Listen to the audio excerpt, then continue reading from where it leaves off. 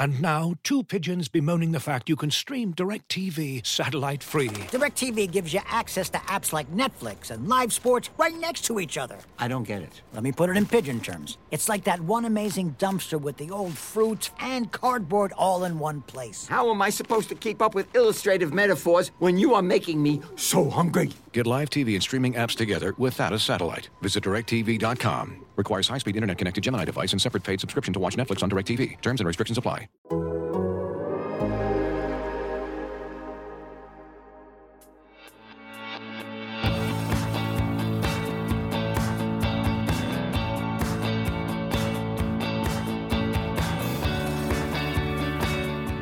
Hello and welcome back to Full Time with Meg Linehan. I'm Meg, and you are listening to a show all about women's soccer on the Athletic Podcast Network. And today we're actually going to talk about the game of soccer. What a concept, right? Plus, all the other stuff, of course. Steph Young is back. We have the tail end of the Challenge Cup and the start of the regular season to assess, and all of that other stuff that we need to talk about the NWSL. Wouldn't be the two of us if we weren't going to talk about it. But before we get to the rest of today's episode, as always, to show your support of Full Time, plus get all of our women's soccer coverage and everything else The Athletic has to offer on our site and our app, you can subscribe right now at theathletic.com/fulltime. It is always one of our very best deals at that URL, and you are showing that you support coverage of women's soccer. All right, news up first. 461,000 viewers for the Challenge Cup final on CBS this weekend. That's the biggest TV number for the NWSL so far in 2022. That's just ahead of the Wave versus Angel City game that had 456,000 viewers. Debinha was named the tournament's MVP on Tuesday, along with the all-tournament team. Both awards are voted by the NWSL Media Association. Here's the full all-tournament team for forwards: Kristen Hamilton from the Current, Ashley Hatch, and Trinity Rodman from the Washington Spirit. For midfielders, Rose Lavelle, not Rose Ravel, Rose Lavelle from OL Reign, Ashley Sanchez from the Spirit, and of course Debinha from the North Carolina Courage. For defenders, two from the Courage here, Carson Pickett and Abby Erceg, and then Alana Cook and Sofia Huerta from the Reign. And goalkeeper was Fallon Tullis-Joyce from OL Reign. All right. Over in England, I want to swap over there for a second. Chelsea won the title with it all coming down to the final day, with Arsenal still in the mix. Now, if you have not seen the two Sam Kerr goals from the final match of their season, just hit pause right now and go watch them. The second one in particular, just absurd.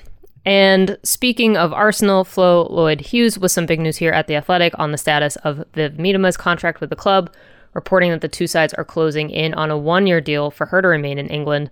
And she's been rumored as on the move, potentially with some links to Barcelona.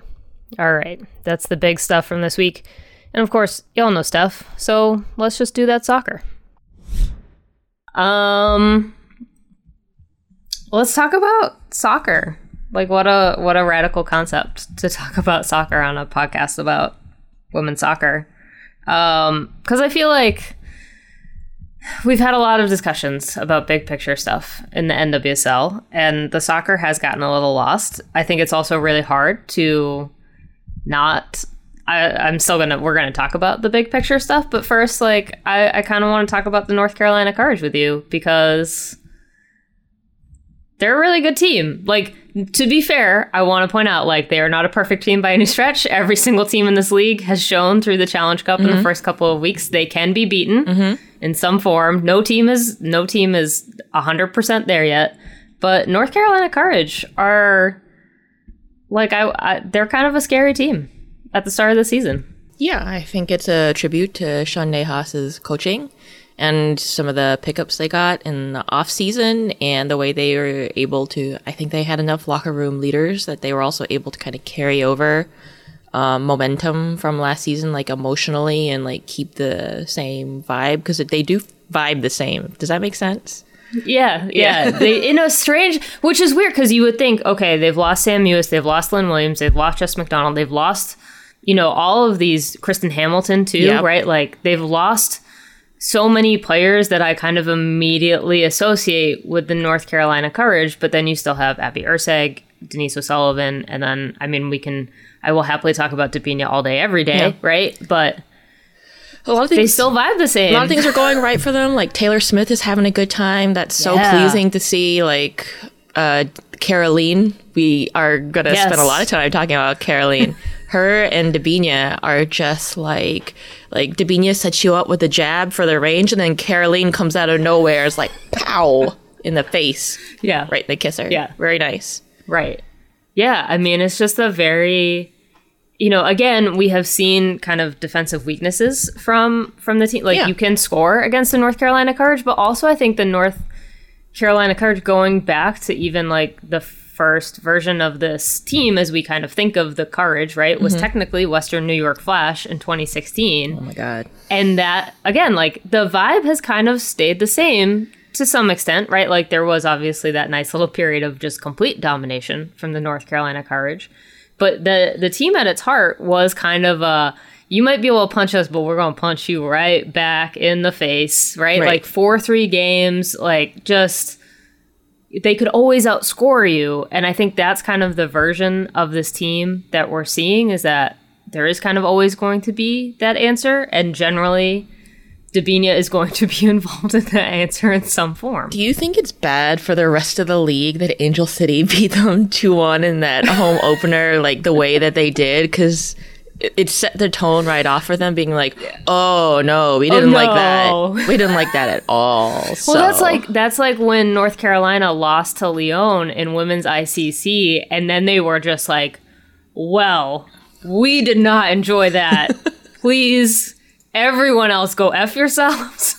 we not acceptable. And to have that happen in the first game, I think was maybe a very interesting plot twist for the rest of the league. I mean, in the bold predictions piece, I said, like, the North Carolina Courage feel like it's not outside the realm of possibility that they could score 7, 8, 9, 10 goals on a team this year. Like, I just truly think if they get in the mood, if Caroline is back with the team after the sprained ankle suffered in the Challenge Cup, if Dabinia is on national television, right? Like, getting that weird, like, when she cranks the dial from like 11 to 14 out of 10. It's also maybe only a game that could have been won at the beginning of the season, because Angel City, like, really pressured North Carolina, like, wide on the sides, on their, like, defenders, fullbacks in that area. And that's kind of where the goals came from. And I'm just wondering if that's something that only really happens at the beginning, when they're kind of, like, not quite together, not quite in the rhythm. And then, as the season progresses, they're like, yeah, you did that to that once, but guess what? Now we are the ones who do that to you. Their next game is against Gotham. Precious little baby Gotham. And just got walloped. Yeah.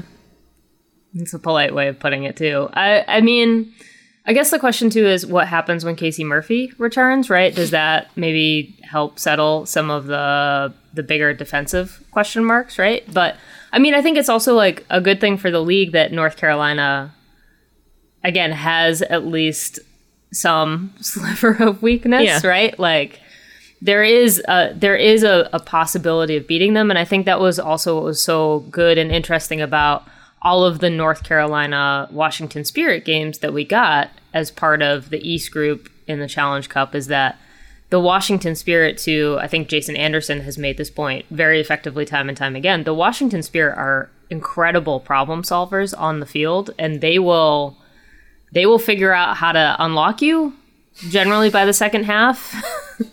And so to see that, obviously we will talk about the Challenge Cup second half, but even that counter-strike from Trinity Rodman and Ashley Hatch towards the tail end of the first half, right? Like, there are some weaknesses to that team, but I think it's just going to make it really interesting for the tail end of the season. But, North Carolina Courage, I think people, including myself, weren't saying, like, they're not out of the playoff picture by any stretch of the imagination, but I don't think we expected them to look quite as strong as they do kind of right off the bat. And again, a testament to Sean's coaching, I think. Yeah, I don't think the Casey Murphy thing's, I think it's a non-factor as well. First of all, Caitlin Rowland's an experienced goalkeeper. And the rest of that back line, super experienced. Between Abby Urseg and Kaylee Kurtz, like, you're just not gonna...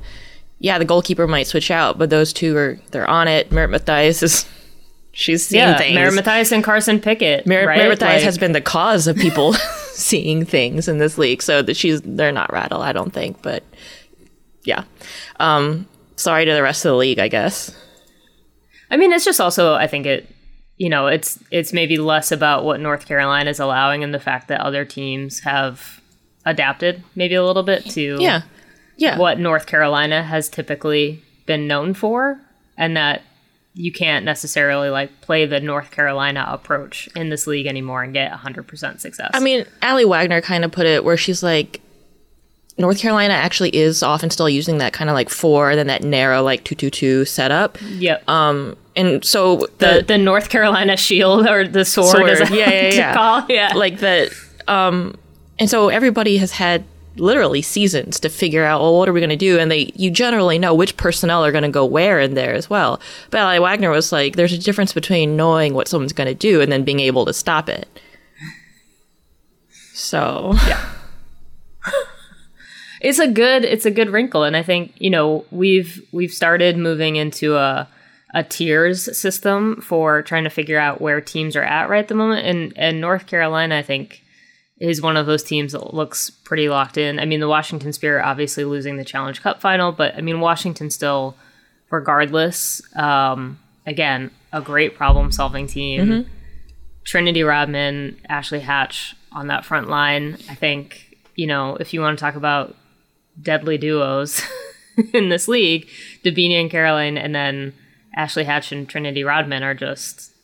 Yeah, the Spirit have one of the most exciting and complete attacks right now going on in the league between Ashley Sanchez, Ashley Hatch, and Trinity Rodman, and then their ability to fit that. And this is with the team missing Andy Sullivan to set things up behind them. Like, sometimes it's pretty obvious that they're like trying to compensate for not having Andy Sullivan, and that's definitely a case of like, when I get healthy again, yeah, So. Yeah. And the Courage handled it. So, the more teams obviously that are competitive like that, the more exciting it is overall. But when you were saying we have a tiers system, I was like, that's funny because like the homonym, TEA. I was like, that's very apt. Yes. Which teams will make the other ones cry? And it turns out San Diego and Gotha. They could make a wave out of all the tiers. Oh boy. It's Wednesday at like 11 and yet we're already in this mode. All right. I do want to talk about the San Diego game though. Why? Because I mean, it is, first of all, I think we need to pause and just try to explain to people how delightful Casey Stoney has been in this league already from a press conference point of view. Just to let's start there with San Diego, because Casey Stoney, coaches come into this league, right? Mm-hmm. And there's a whole good narrative about the way that British coaches come into this league and kind of get smacked in the face by the NWSL and what it actually is. That coaches come in, they're like, we can play our system, it will be okay. And then 90% of the time it's like, absolutely not. Sure cannot do that. It will not work. Mm-hmm. It's working. Yeah. In San Diego. It's working. She's put together a pretty good defensive unit. I look at that game. So the four that were in that game was Naomi Guillermo and Abby Dahlkemper, which is pretty good center back pairing. I don't think Dahlkemper is quite, and she did have that injury, so we'll keep an eye on that. Yep. But then on the fullbacks, you've got Tegan McGrady and Kristen Westphal. Those are two real experienced, real solid fullbacks. So she's like, it's not a surprise. She said it multiple times, like, I'm a defender and we're going to focus on the defensive unit. But it's not a surprise, right, that they've built a good foundation there and then they're trying to build out, and they've, got Van Egmond in there, like learning the ropes, and Alex Morgan is playing, like, her place on the U.S. Women's National Team is in question, which maybe it is. So that's good for the Wave. Yeah. I mean, I don't think anyone had Alex Morgan 4-goal game on their bingo card for last weekend. I do want to, there's always a little caveat, yes to penalties. Right. And that's the other thing when people look at the XG from the game, and I'm like, but you need to look at the non-penalty XG as well, which was still pretty high. Very high. Very high. Yes. To be fair, that like 4.5, whatever it is, number did include the penalties. But I mean, what I think is really interesting is that we've been having that kind of within the NWSL conversation of should the same player take both penalty kicks, right? If they get multiple penalties in a game, should the same taker take number 2, right? And what we've kind of seen in the NWSL is maybe not. And then you have Alex Morgan going up against Ashlyn Harris, and Ashlyn Harris has a very particular strategy for trying to deter a kicker during penalty kicks. And Alex Morgan just stepping up to the line and just basically being like, I reject your energy. I reject it. Not it, it's fam. dark-sided. Not it. I'm going to very casually finish these and then just absolutely taking McCall Zerboni's lunch money on goal number 3. That's what I was just remembering. Alex Morgan and Ashlyn Harris, these two were teammates on Western New York Flash. Yeah, 2011. That was Alex Morgan's rookie year. So they've seen each other since they were oh no, 2011 was 11 years ago. No. I knew it's the 10th 2011 anniversary. Western New York Flash. Of NWSL, but I didn't think that 10 years had passed.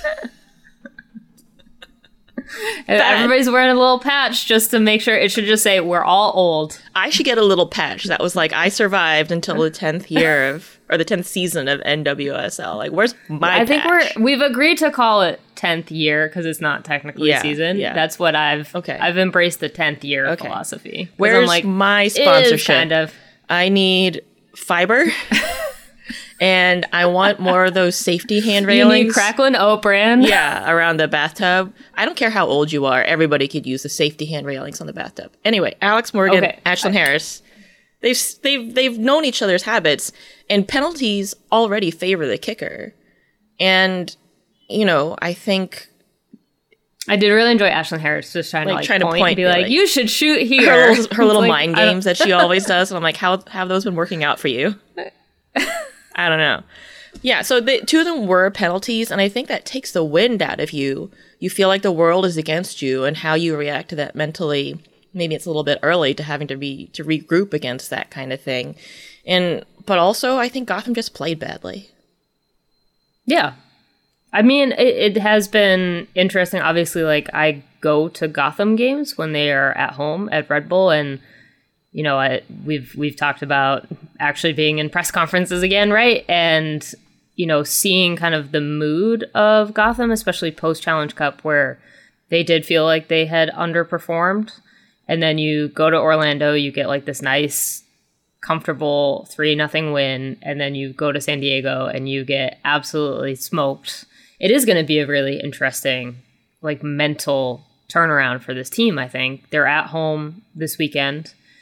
And, you know, how do you mentally bounce back from that? I'm curious to see what happens from them, because it did, like, yes, there have been pieces coming in and out this season, but I mean, to your point, North Carolina, right, has kind of felt like the heart of the team hasn't changed.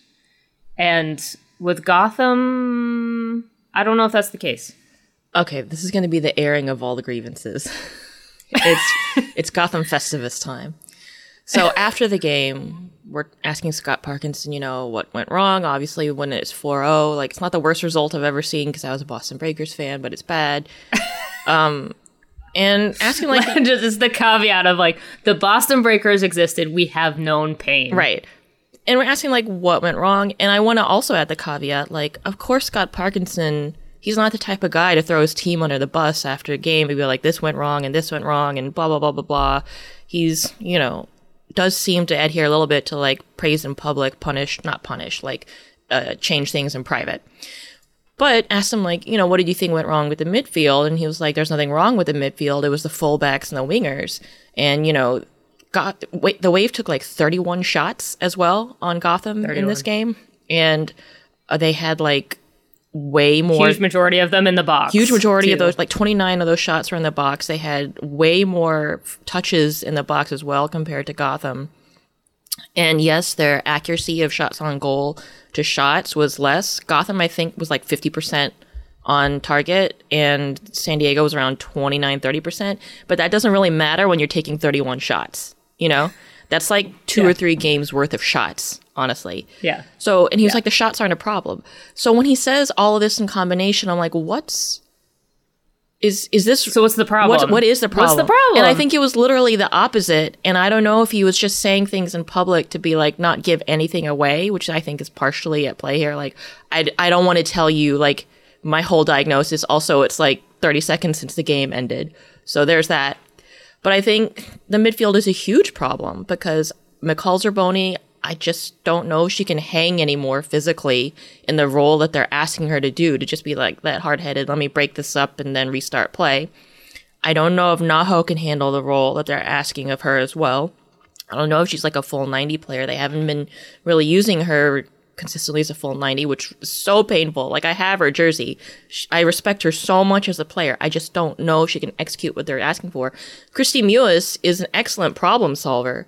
And I think, like, you heard Midge and Becky talking about her, like, on that new Blazer Paramount Plus podcast, where they talked about how they really admire Kristie Mewis as an underrated problem solver, where she understands where to be in order to affect the ball on the play. But she's just one person. Like, if you look at the stats, it bears out that Kristie Mewis is probably the team's best problem solver right now in terms of, like, her ability to put the ball into the attacking third and her touches and her passing and everything.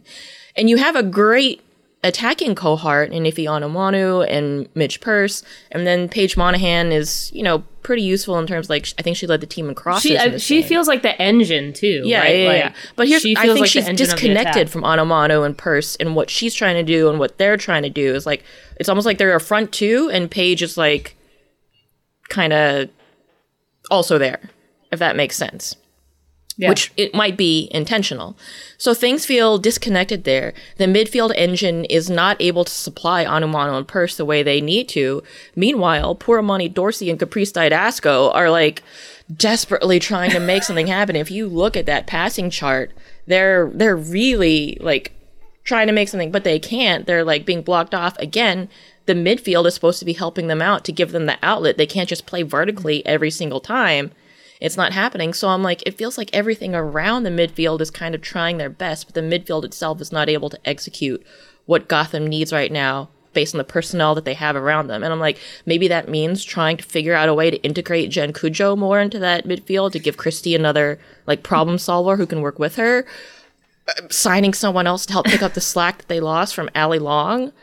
Yeah, I was going to ask you, just in terms of, because Gotham was playing that sort of 6-6 system last year, right? And like, to be fair, a lot of lateral passing, but they were also able to maintain possession, I think, a little bit more, and also provide, you know, better outlets for Caprice Didasco, for Amani Dorsey coming out of the wing. If you had to get it centrally in order to build, you have 2 6s right in front of you in order to have to set up triangles, right? Yep. To like just kind of build.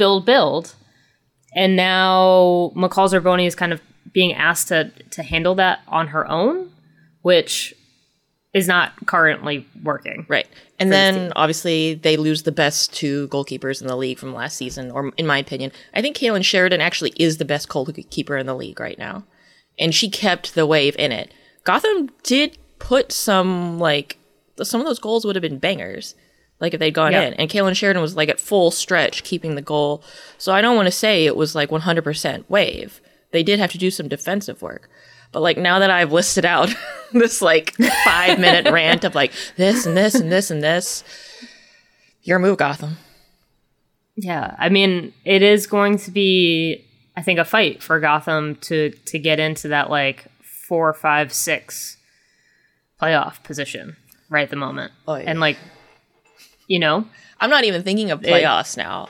That game was such a balagan. Like, so this is my wife is Jewish, and I used to say mishigas all the time because that's it's a great loan word from Yiddish for like a mess. And apparently the next step up from that, like complete fubar, is balagan. I learned that from one of our also Jewish friends who speaks some Yiddish, and I'm like, that was a balagan. So that's your Yiddish vocabulary for the day. I hope I'm using it right. Please don't divorce me. I'll ask my wife when she gets home if it was appropriate or not. Yeah. Looking for an assist with your credit card but can't get a hold of anyone? Luckily, with 24/7 US-based live customer service from Discover, everyone has the option to talk to a real person anytime, day or night. Yep, you heard that right. You can talk to a real human in customer service at any time. Sounds like a real game changer if you ask us. Make the right call and get the service you deserve with Discover. Limitations apply. See terms at discover.com/creditcard. This episode is brought to you by Michelob Ultra, the official beer sponsor of the NBA. Want to get closer to the game than ever before? Michelob Ultra Courtside is giving fans the chance to win exclusive NBA prizes and experiences like official gear, courtside seats to an NBA game, and more. Head over to MichelobUltra.com/courtside to learn more. All right, let's talk about some other teams in this league and where they're maybe trending. I will say some encouraging stuff from Orlando out in Los Angeles, right? I mean, I think, to be fair, I think every team in this league does have something that they should feel hopeful about in some form, right? Even for the teams that have been struggling already, right? In Orlando, for me, the real bright spot on that team has been Darian Jenkins through the Challenge Cup. I thought Darian Jenkins has been just outstanding in terms of trying to make things happen. And then this week, Sydney Leroux, obviously really stepping up and stepping forward. Orlando, the team is never going to say, listen, we've kind of already considered the season a wash. They're never going to admit it, right? But the hand that they've been dealt for the start of 2022, losing Marta to a season-ending injury, right? Having such a huge amount of turnover, they are not playing with full deck right at the moment, truly. And so I think for them to get the first win, to be able to hang on for that full game against Angel City, right? That was a pretty even game by the end of things. It's a good sign for Orlando. And also, again, a good thing for the league that we're starting to see every team get a result in some form. Mm-hmm. If you look at the stats, it kind of bears out it was a roughly even game in terms of shots, although LA was a lot more accurate with shots on goal. They also didn't have as many crosses, but in this context, Orlando maybe pumping the balls in, trying to look for something. But yeah, otherwise it was a fairly evenly distributed game. I think early on, when I look at Orlando, I think it's good that they've got especially I look at the formation they had against Angel City. I think that Leroux, Gunny Jonsdottir pairing is good because it's on the same side as Tony Presley. And when I look at their center backs, I think Tony Presley's a weak link. There was another game right before this. I can't remember who they played exactly. It might have been a Challenge Cup game where Presley just got smoked repeatedly. She just could not hang with having a defender chilling in that area and then taking off. And then she was just oh no, and having to rely on the goalkeeper and another defender to bail her out. So that is where I see kind of an area that needs improvement with the Pride, and then, kind of all over the field, Yeah. And How to Train Your Dragon, where the problem is this. And he's you just gestured to all of me. And it's kind of that vibe. But any team can beat any other team in this league still. No matter how good or how I think bad. that really is. Yeah, I think that really is the case. It's just, we've seen it again. We talk a lot about chaos, but truly any given day, there's just no result that you can take for granted. I thought that was really interesting from Kaylin Sheridan after the wave. She's I think people have come in here and been oh, it's going to be an expansion team. It's going to be easy. And now they've won on the road against Houston. Huge home win. I do think that even after just 2 games of actual regular season action, teams are going to look at San Diego and be oh, we need to actually probably be ready for this one. It's not going to be quite the easy trip that we think it to be. I want to talk about Kansas City too, because Kansas City, strong Challenge Cup performance, and then what's happening there? Question mark.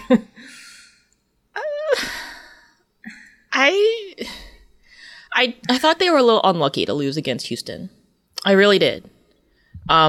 So Ariel Dror, if you want to go find her on Twitter, she does really great stats after the games, and she'll show you the XG map and the possession. I mean the passing shape of the teams, the passing map. And if you look at the respective shapes of the teams, Kansas City had something pretty solid in place. And the Houston Dash pass map literally looked like that emoji where the mouth is like in a little ragged line because it's like cringing. It literally looked like that, and it felt like that as well.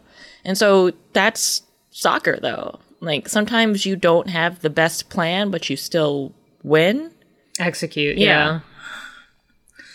To be fair, I thought Jane Campbell also had a very solid game. A couple really clutch saves for Houston. So, yeah, it has been very interesting to kind of see, like, you know, we've seen a couple of teams in Challenge Cup have, like, good, strong performances, and then we're hitting the start of the regular season, and it's, you know, OL Reign, I think, has had their share of referee decisions. We have talked about this a little bit. And like, to be fair, before we get into any referee discussion, if you have not read Steph's piece on pro referees and what they face in this league, it is absolutely essential required reading at this point of time. I'm going to put it in the show notes too, so that way you don't miss it. And with that said, I don't think it's individual decisions that like need to get picked apart so much as like the overall system, and also NWSL and pros investment into these referees is still. So when I talk about like refereeing is a problem that is now also directly impacting not just the competition itself, but player safety. Yeah. I'm yelling about the investment part and not a specific referee. And I know that is not always easy to tell. That is the thought process, at least that's happening in my head. I will say, God bless Megan Rapinoe for being back for 3 minutes in the Challenge Cup, so that way we got her post-game being able to give her take on the handball that knocked OL Reign out of the Challenge Cup, because I definitely did miss her unique ability to give a quote in this league. It's been a while. But then, you know, like, we've seen some handballs getting missed. We've seen, you know, Challenge Cup second half obviously has been the big discussion, but at some point, like, OL Reign had such a strong start, and then I think got hit with their own challenges of trying to figure out like how to hold on to results and everything. But then they've also been the team that by far has had just some truly absurd ref stuff happening. I mean, Bethany Balcer tweeting after a game being like, how could you tell that the ball crossed the line entirely, and being told I'm tall.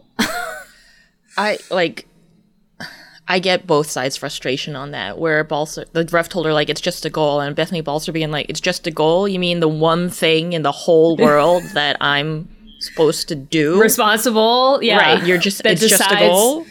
Especially, you know, when there's real stuff on the line now. Like, I'm sure players were like, oh, there's a $10,000 prize now for Challenge Cup? That sort of thing. And then the ref being like, the ref is not a machine. Even in slow-mo, when we got like a replay from another angle, I couldn't tell. I absolutely could not tell. It was also not a decisive angle in any way, shape, or form. Right. And then it's happening in real time and speed, and you're supposed to, like, with 100% accuracy, be like, yes, I know exactly what that was. So I understand, like, both sides here. Like, it was very poorly handled, I think, at least maybe on the emotional level.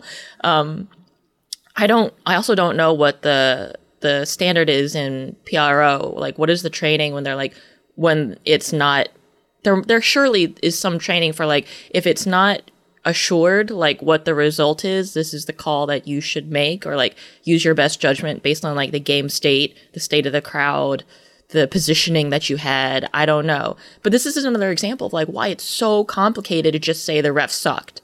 There's so many factors going on. The game's going at 100 miles per hour. It looks slower to us because you're watching, like, from up above. When you're on field level, things happen so fast all the time. Like, everything happens so much. Right. Yeah, I mean, even from when I used to photograph games, like, being end line, it feels very, very different being on the field, and your vantage point really does matter. I do think that I don't think, like, VAR is incoming in this league anytime soon. Again, like, just financially, right? Like that has to be justified. I guess the question is, would this even prompt a conversation of should we have this available for playoffs, right? And maybe that's where players could potentially push and say, we're willing to compromise here, right? Yeah. And it is a compromise because this result could play a role in Shield standings, right? At the tail end of the year, right? Yep. So that those 2 points that OL Reign dropped could really play a role later on in the season, but there is room for a compromise here saying, listen, we know that the money isn't there for regular season for having additional investment into video review or some form of goal line technology, whatever it is, right? But I mean, they have it for MLS in that stadium, I would think, right? Or CONCACAF, like it would certainly be equipped at Lumen Field. Yeah. Just to real quick give people an idea of the financial investment that needs to happen for VAR. Jeff Hassouf also tweeted something about this. I think he said it might be like a 7-figure investment. The setup right now is NWSL is paying. CBS is not paying for broadcasts, right? That's the current setup.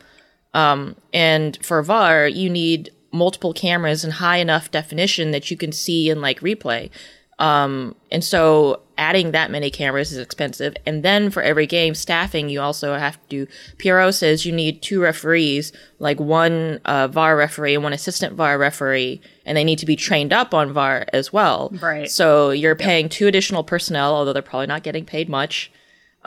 I really would But you're bet. also paying for all of that training too, Yeah. right? Like, but where are you going to get them? Because MLS still has to play, USL still has to play. There's still international games. So you're asking them to also expand the referee pool, because if you need 2 extra referees every match and there's 6 games a weekend, you're asking them to add 12 more personnel every single weekend. It's like, where are they going to pull them? They're already apparently kind of, having to dig deep to get to staff all these things, is my impression. So yeah, there's structural problems here, and to be fair, a lot of them can be solved with money.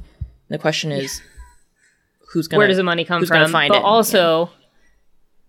Also, are you using that money and taking money away from player salaries, or being like, it's just, you have a pot, right? And you've got to figure out how that pot is getting used. And there's also minimum like 3 things on fire all at the same time. Yeah. Yeah. And how do you try to solve all 3 of those fires that all require money? It's not a problem that I would enjoy trying to solve.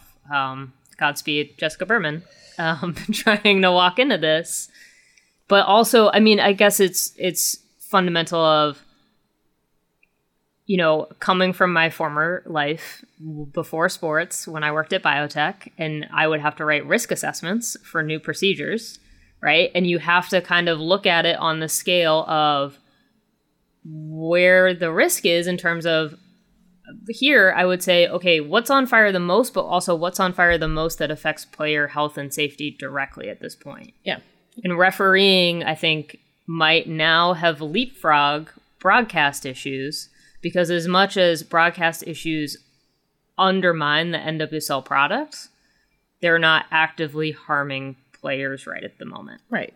I also think it might, I don't know if it actually is a logistically easier problem to solve, but it seems like it's a cheaper problem to solve, I think. This Houston Dash game that we kind of drifted from, that also was like impacted by some dodgy refereeing penalty call, kind of a Houston Dash fans are going to argue with me, but maybe a little dark arts in the box, a little bit of flopping, a little embellishment, a very smart play to kind of pull enough of a foul, and the ref being in whatever position they were in. And then, again, like I was saying, Casey, it feels unfair a little bit the rest of the game, because you got a penalty, and then the other goal is literally in the 6th minute of stoppage, when you kind of are like taking your eye off the ball a bit, you're waiting for the ref to call the whistle, and you're like, why is this keep, that sort of thing. Like, you look at the stats and the shape and everything, yeah, you would be like, oh, Casey lost this game? That's sports. Yeah.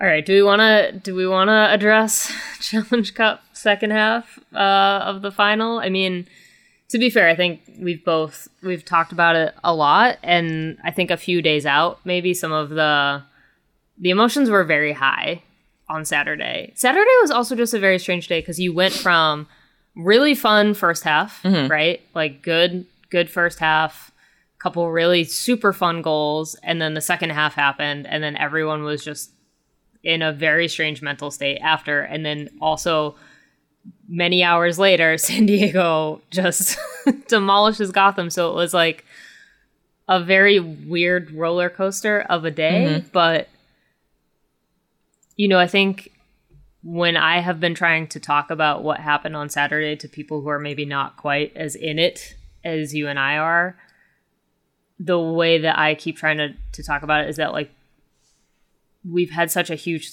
discussion about player safety in this league now for basically about a year, right?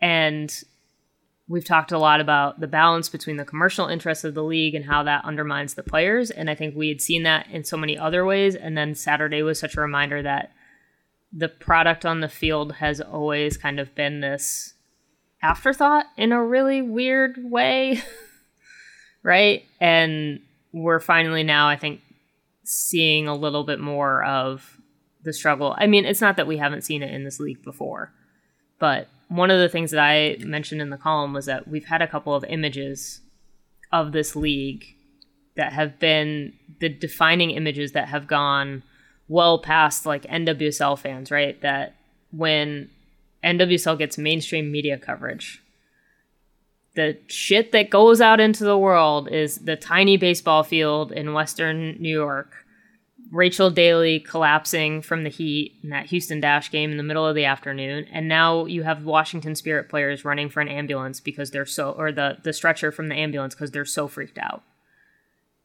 And that's the stuff that now, 460,000 people are seeing on CBS and is being written about, right? And so you have to hold like all the good stuff from the league and all the bad stuff from the league at the same time. But it did kind of feel like almost a little bit of like a sucker punch again of like, oh, we're still here.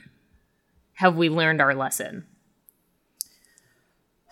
This season feels a little different because you mentioned CBS. They also did like a bunch of stuff on the Angel City home opener, but what it took was being like, this is Natalie Portman's team. Serena Williams, an investor. We have Jen Garner, mom cam. Like, and obviously CBS being the rights holder, like, maybe there was a little bit of internal push there to be like, hey, make a big deal out of this because it benefits us as well, which is how it's supposed to work. There was like a CBS Good Morning segment or something on the whole thing. And I was like, okay, good. That's how it's supposed to work. So I feel like that is a little bit of counterbalance, but it took that much to get that amount of attention. And then it has cost $0 to get all this negative attention, which is something the league needs to take into account. It takes a lot of money to buy positive attention right now, especially for women's sports. And it has to be so extraordinary, like Abby Wambach, last minute, stoppage header against Brazil in order to get a lot of mainstream coverage at a World Cup. But when it's bad news, it travels at the speed of light for $0 because everybody loves to like look at a car wreck. Yeah. I mean, I don't have a solution for this by any stretch of the imagination. I mean, I think it's been kind of one of the defining questions of women's professional soccer in this league, right? Is like, how do you, for all of the good stuff, right? And sometimes it even feels like to talk about the good stuff feels like a weird disservice to like what is actually happening in the league. But at the same time, I mean, we were both in Los Angeles, right? We both had a wonderful, amazing time at the Angel City home opener. It felt, I mean, that was my article. It felt like the promise of this league that we have been waiting for a decade, right? That we had finally taken the next step. I don't want to say NWSL 2.0. I still don't really think that's a thing. I also think trying to finally talk about versions of this league now feels like a pointless exercise. But to go from that and then to go to the Challenge Cup second half, it's so frustrating to watch because sometimes it feels like this is just really dumb shit that could have been avoided. Yeah. And it's the small stuff that adds up into these big moments of scheduling, right? Tiny baseball field, same deal, right? Like, we're not being proactive with scheduling, or we're not being proactive with weather. Visible numbers right? on jerseys. Visible, like, but that's the stuff where the little things are sliding, and then the punishment for those little things sliding is the image of Spirit players sprinting with an ambulance stretcher. Yeah. And you can't anticipate that, right? And setting aside the whole EMT discussion, because I fully get that. I feel like I have learned a lot about how EMTs are supposed to handle emergencies. You cannot escape the fact that the players felt that, like, that's the image, right? And I think also seeing Debinha's face of realizing, like, right, it's us at risk, right? Yeah. Like, that was the vibe. That was the vibe during that injury breakdown. It went from, this is bad and dumb in a very specific NWSL way where player safety is at risk, to, like, this is now outright scary as hell. Yeah. I think most, if not all, players on that field are looking at that and the inadequate response and being like, oh, that could be me. It could be any of us in any given game at any given time. After this, I actually also want to know what you found out about EMTs, because I feel like that was like a big part of, like, why is it so slow? It's like, is that on the league, or is it They're just on not this supposed particular... to run. They're not supposed to run because it puts them at risk. Oh, interesting. So yeah, there's a few really good threads out there just in terms of, like, the response was generally deemed to be what it should have been, minus the fact that apparently there's a spine board issue. I cannot pretend to be a medical expert by any stretch of the imagination, but from what I have seen, generally it was deemed like the response from trainers was, I mean, like, the trainers barely even waited for the trainers were on there. They were going, right? Setting aside, like, the actual medical care, right? The league has always struggled with optics. And, like, that's the part that's harder to control, right? But I think that's also the part that's going to erode some trust with players when it comes to safety, because players are also watching that. I mean, Crystal Dunn is out here tweeting about the tackle on Caroline, right? And saying, like, why are we not like, someone's ankle could get broken, and it turns out her ankle was sprained. But, like, control of that game was gone.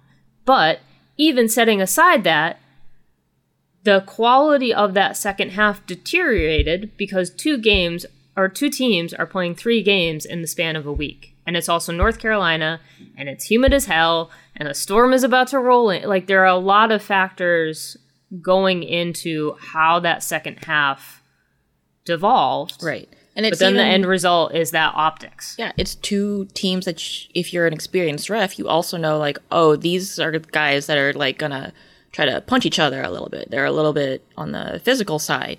So if you're an experienced referee, which requires, like, someone to be able to be a referee for several years in NWSL, be able to survive on that money and have experience and have the training to understand and, like, to be and have the time to be able to do the research and the prep before a game. Again, that's a structural issue. Like, who is afforded, like, the time and the money and the training to go into this game fully prepared to be like, this is going to be a physical game. The conditions are bad. They're tired. I've got to be on it in order to make sure this doesn't devolve into what it might devolve into. And to a certain extent, it didn't. But, you know, things went a little bit screwy here and there.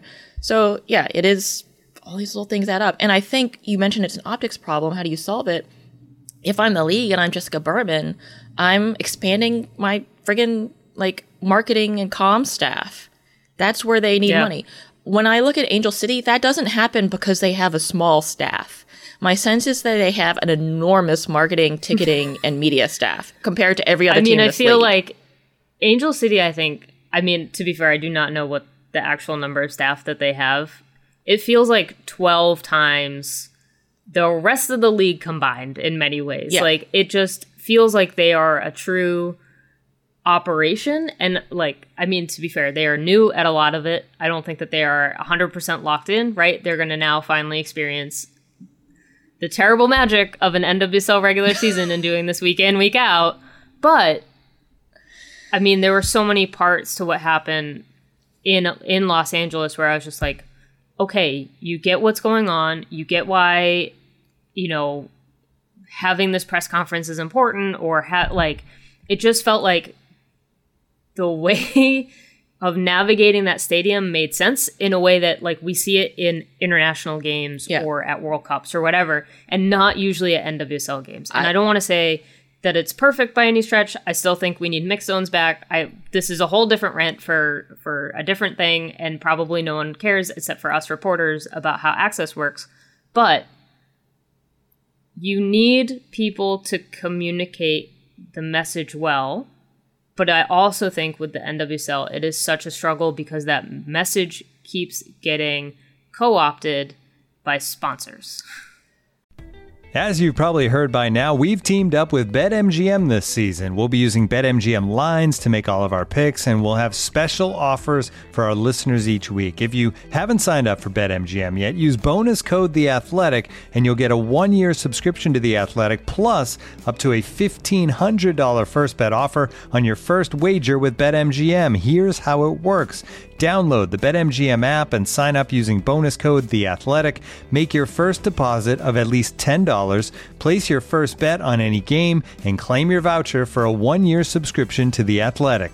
See BetMGM.com for terms. U.S. promotional offers not available in D.C., Mississippi, New York, Nevada, Ontario, or Puerto Rico. Gambling problem? Call 1-800-GAMBLER. Available in the U.S. Call 877-8-HOPE-NY or text HOPE-NY 467-369 in New York. Call 1-800-NEXT-STEP in Arizona. 1-800-327-5050 in Massachusetts. 1-800-BETS-OFF in Iowa. 1-800-270-7117 for confidential help in Michigan. 1-800-981-0023 in Puerto Rico. First bet offer for new customers only in partnership with Kansas Crossing Casino and Hotel.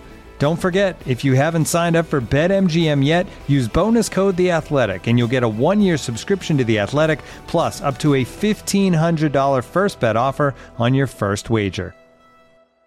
And now, two pigeons bemoaning the fact you can stream DirecTV satellite-free. DirecTV gives you access to apps like Netflix and live sports right next to each other. I don't get it. Let me put it in pigeon terms. It's like that one amazing dumpster with the old fruits and cardboard all in one place. How am I supposed to keep up with illustrative metaphors when you are making me so hungry? Get live TV and streaming apps together without a satellite. Visit DirecTV.com. Requires high-speed internet-connected Gemini device and separate paid subscription to watch Netflix on DirecTV. Terms and restrictions apply.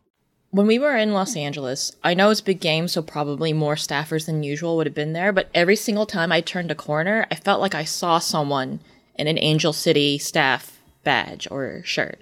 And it just, to a certain extent, we were talking about like bad news travels at the speed of light for free, but NWSL doesn't have to be this hapless bystander and all of that. I want to see them be proactive instead of reactive in this area where they're like, and I think they have talked a little bit about how they're going to expand front office staffing, and they finally found the money for that. Is that coming from maybe Ally as a sponsor?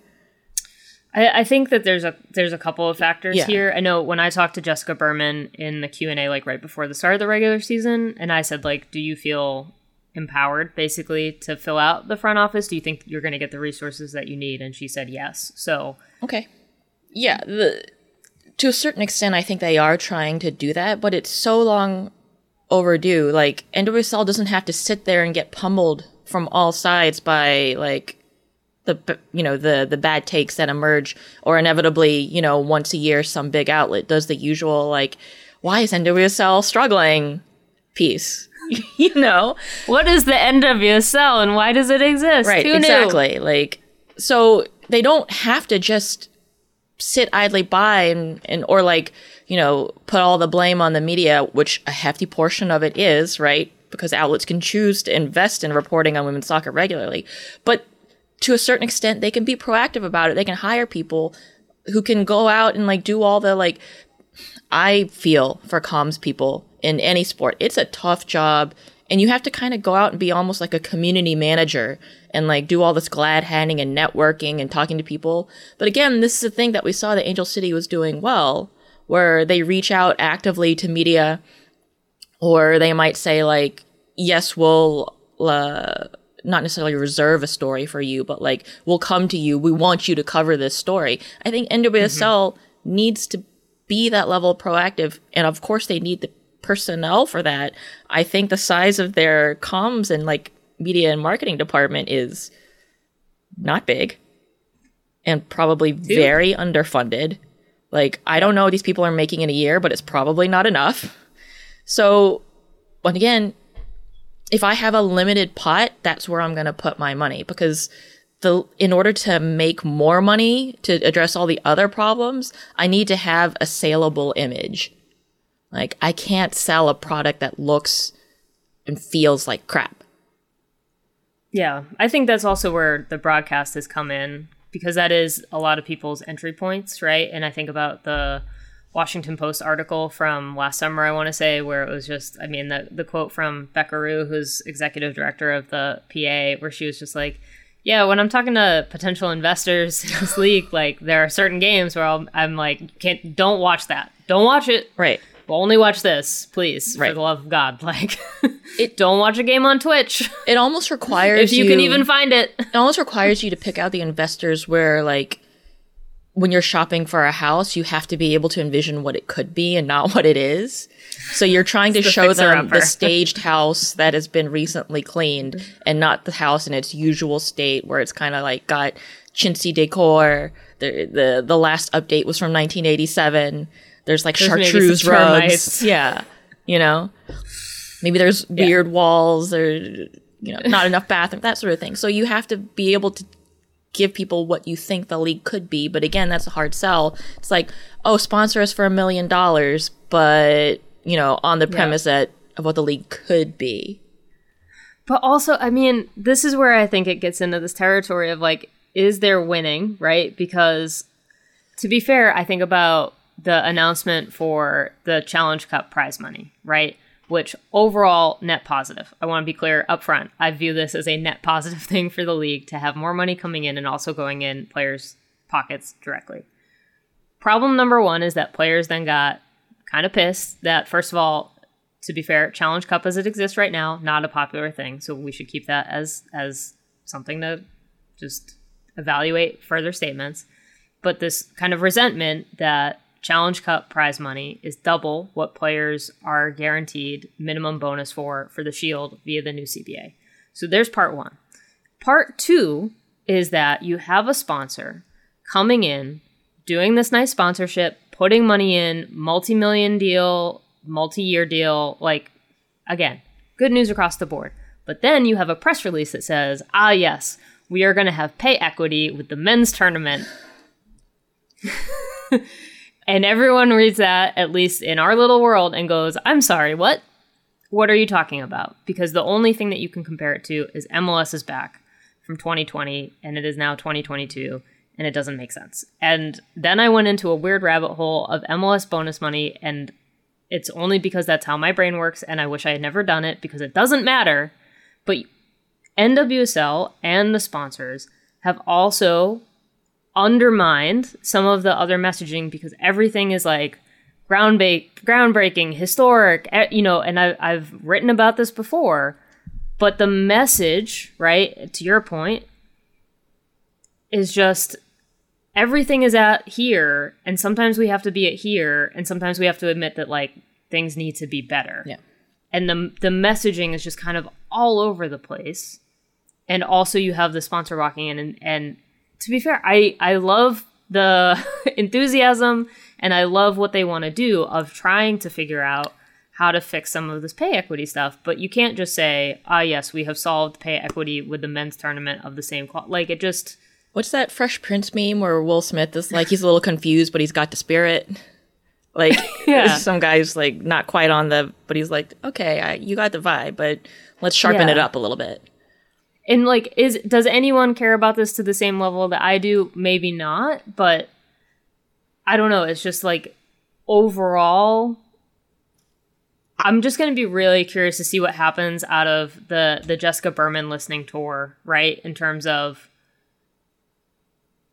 do you see how the little things then end up causing you bigger problems later? It's, you know, like, I'm not we've got surprised. the domino meme. I'm not surprised that messaging is incoherent given the the revolving carousel of commissioners, right? Messaging requires like a consistent, steady, firm hand of someone who knows what they want the message to be. And then in the meantime, you know, Lisa Baird, for all that she got wrong, she also was saddled with having to put out 1 million different fires. So how can you develop coherent messaging when the house is on fire? You can't sell the house yet. You have to put out the fire first. And so we've kind of been in that state where we've been trying to like spot address things here and there without having that coherent, like whole vision. But now it's time. It's well overdue. And again, that comes back to like, how are we staffing up our front office? How are we staffing up our marketing and sales arm? Do we have someone who can craft that message, who can do the, you know, whatever the sponsorship demographic studies and all the data to like give us some coherent branding? When I think of the WNBA's rebrand, that was a strong rebrand that felt like I had a coherent message. Like it felt like it had a singular vibe. And honestly, it's interesting that people are like, oh, the tables have flipped now. The WNBA should be looking at NWSL with their expansion energy. But just in terms of branding, I think that's one case study that we could look at. And I do think NWSL is headed, they've announced that they're going to rebrand soon, right? I mean, there was a true like, oh, we're going to rebrand for the 10th year announcement from the Lisa Baird era. And then obviously that got backburnered. Yeah. I do think it's probably still on the overall to-do list. Yeah. The question is just, I think they maybe have a window next year. Jessica Berman has now pretty clearly stated they do not intend to have any expansion teams in 2023, which is also a good thing anyway because the World Cup year. Yeah.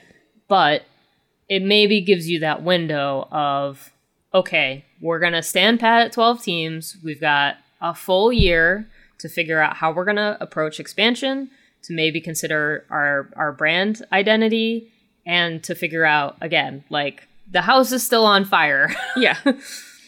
Which room do we hit first? Rebrand could work in your 11-2 World Cup year, piggyback onto that, and do some kind of like tie-in, starting 11-year rebrand. I don't know. Hire me.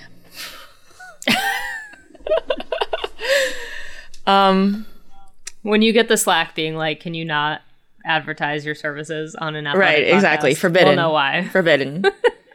Actually, I much prefer to be on this side of things, just reporting and being like, I don't have the answers, because then if I'm on the other side, I gotta be like, you have I gotta have the answers. So yeah, fair play to not being on the other side and having to have the answers. Yeah, I just think, you know, based on what we've been talking about for the last 20 minutes, but also just like what we've seen over the last 10, there's no magic answer here. Like, and there never has been, right? There never has been a magic answer for the NWSL, and you can have all this good energy and you can try to present this nice historic face to the world, and then you've also got to figure out, okay, how do we actually fix some of the stuff that we need to be fixing right at the moment? And that's, I don't know, we talk a lot about balance, and that is one of the balance things that we're real, like, NWSL just loves a good, like, yes, we're great over here. No one opened the door, because then you're going to get the backdraft. No avatars coming to restore balance after the Fire Nation attacked. Like, it's just like constant work to like adding on and adding on and adding on, and to a certain extent, we're getting there, right? Look, we signed a CBA. Not we. They signed a CBA. Yeah. We held the CBA. Right. After we got to see it. We were, so they signed a CBA. That's, if you were in year 3 or 4, and then you fast forward to now and you look at this CBA, you're like, okay, maybe a little overdue. Yeah. But they did it. And then, you know, probably we're careening towards some form of free agency at some point. Players are getting... Well, it's in the CBA, so yeah. We are. Players getting paid more. They've got built-in, like, pay schedule, like, increasing pay steps. We're getting actual bonus money, like MVP and Rookie of the Year and Defender of the Year and all that stuff. Like, not getting a Chipotle gift card. Starting to mean stuff. Oh, man. That should have at To least be been fair, like Chipotle gift card should also still be part of the deal. yeah, exactly. Although it should have been like 1 year free Chipotle, at least, not just like a gift card, like that card they give you where you like once a day you can go and get a free burrito. That's almost like okay, the monetary value of that. Anyway, yeah. So, but can you see like how that was building blocks? It wasn't just a magic bullet. It wasn't just this one like weird with trick Megan that Burke doctors talking hate. about like Megan Burke was saying this is just the first version of the CBA, right? And we now get to use this as the building block for the next time we negotiate, right? Like we got free agency in some form in this version. How do we make it better the next time, right? Like it has been this long slog of progress. Yeah. And for so long too, also I think players were very afraid to push the league too hard for what they felt that they deserved, because for so long also the whole concept was, is this thing still going to be here, right? And I think what we have seen is the league is still going to be here. Yeah. Like the league has kind of, I think, lived through the worst we're going to see. Oh, and please find I wood mean, and like- knock on it right now, Meg. Jesus Christ. But that's, I mean, if it gets worse than that, then I don't know how we're going to be doing it, right? Just trace it back to its beginning. CBA signed at historic Angel City game. That goes back to having an NWSLPA that's a union with an executive director, Megan Burke. You don't get the NWSLPA without Yael Averbush being like, let's organize the players in the beginning when it wasn't even legally a union. She's like, let's just make a players association so we can advocate for ourselves. And in the beginning, I think a lot of people were like, but you guys aren't even a union. Where does this go? Well, zigzag up to now they have a CBA. And they're signing it to the sweet sounds of Montel Jordan, Bank of California Stadium. One of my go-to karaoke songs, by the way. With zero forewarning for the broadcast crew. Just that's the NWSL way. We're just gonna do things. It's good times. All right, we've been talking for an hour. There was a lot to talk about though. That's why I was like, we've got to get Steph back on here. We need to talk. We need to revisit a lot of what has been happening in this league. Process. Any it's a very processing episode. Do you have a final I feel statement for this show? NWSL. I feel excited when you invest properly in the product, but I also feel hurt when this is the hard thing about I feel statements, which maybe we can talk about in a later episode fully, but like apparently you can't just say I feel and then anything you want afterwards. Yeah, that's not the concept. It's like the equivalent of saying, with all due respect, like, Yeah. go jump off a pier to into hell. a lake, right? Like, go to hell, sir. You can't do that. You can't just say, I feel like you suck. So, yeah, I feel excited, but I also feel really apprehensive and sad and, anxious. So that's, I bet a lot of people are like, yeah, me too. We've been in a pandemic for over 2 years. Welcome to 2022. You're not special. You feel this way over Everything sports? is Give me a break. bad. Drink some water and touch some grass. Yes. I feel like a lot of what we've discussed is coming from a place of love, though. And I think that that's important to not lose sight of. That so our mutual friend Jess has a saying that she loves to use, which is just do better. I have heard her yell it a lot at sporting events, which is a really funny thing to yell at a team, but is also frequently the 2-word phrase that is going through my head. But I feel, I don't know, I felt so happy on Friday night in Los Angeles. And then I felt so not happy last Saturday. So that is the dichotomy of the NWSL, I guess, that we're still living in. We love this dumb, chaotic, exciting, groundbreaking, stupid league. Hey, there's your marketing push. Yeah, we cracked it. We cracked it. Thank you to Steph, as always, for the time. We definitely ran a little long today, but, you know, despite writing a weekly column, we had plenty to talk about, so just consider this the audio companion to the weekly NWSL column from the two of us, I guess. All right, now one more thing this week. I actually want to talk about two more things this week because I have strong feelings about both. Now, first, you have probably seen me tweeting about this already. I have tried to limit myself because I also frequently think, boy, some of you have me on notifications. So like you get texts when I tweet, and I tweet about some dumb shit, and I wonder what happens, what goes through your mind when you see that, and then it's about Dracula and not about women's soccer. So first, I hope that you are prepared for more Dracula content from me, because I have been loving Dracula Daily. If you are not signed up, it's an email that is going to send you bits and pieces of Dracula day by day as the story happens, not how the book is written, so that's also very interesting. You can tell right now that my inner literature major nerd is just, it's pure delight for me right at the moment. Plus, there's this weird, beautiful Tumblr book club that is happening with each Dracula Daily update, and it has just been so delightful. There's a whole bunch of threads on Twitter about some of the best stuff that is coming out of Dracula Daily. This part of Dracula is really a comedy, to be fair, and yeah, I think that you should come on this journey with us, also because Dracula is an absolute banger of a book. Very underrated. If you read it in school, I would highly recommend that you revisit it because it is very, very good. Okay, that's thing number one. Thing number two is Marjorie and I just finished rewatching the first season of Russian Doll. You can tell the influence of the title of today's podcast.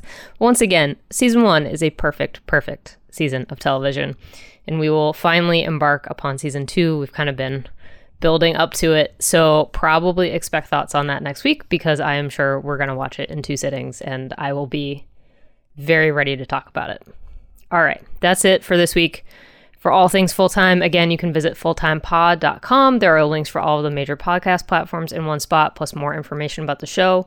If you'd like to subscribe to The Athletic, support our women's soccer coverage, again, that link for you is theathletic.com/fulltime. My name is Meg. You have been listening to Full-Time with Meg Linehan. You can always find me on Twitter and Instagram at It's Meg Linehan. My work at The Athletic. I will see some of you in Washington, D.C. this weekend at the Spirit game, I hope. Full-Time does not exist without the work and support of senior podcast producer Michael Zimmerman. From The Athletic, I'm Meg, and thank you for listening.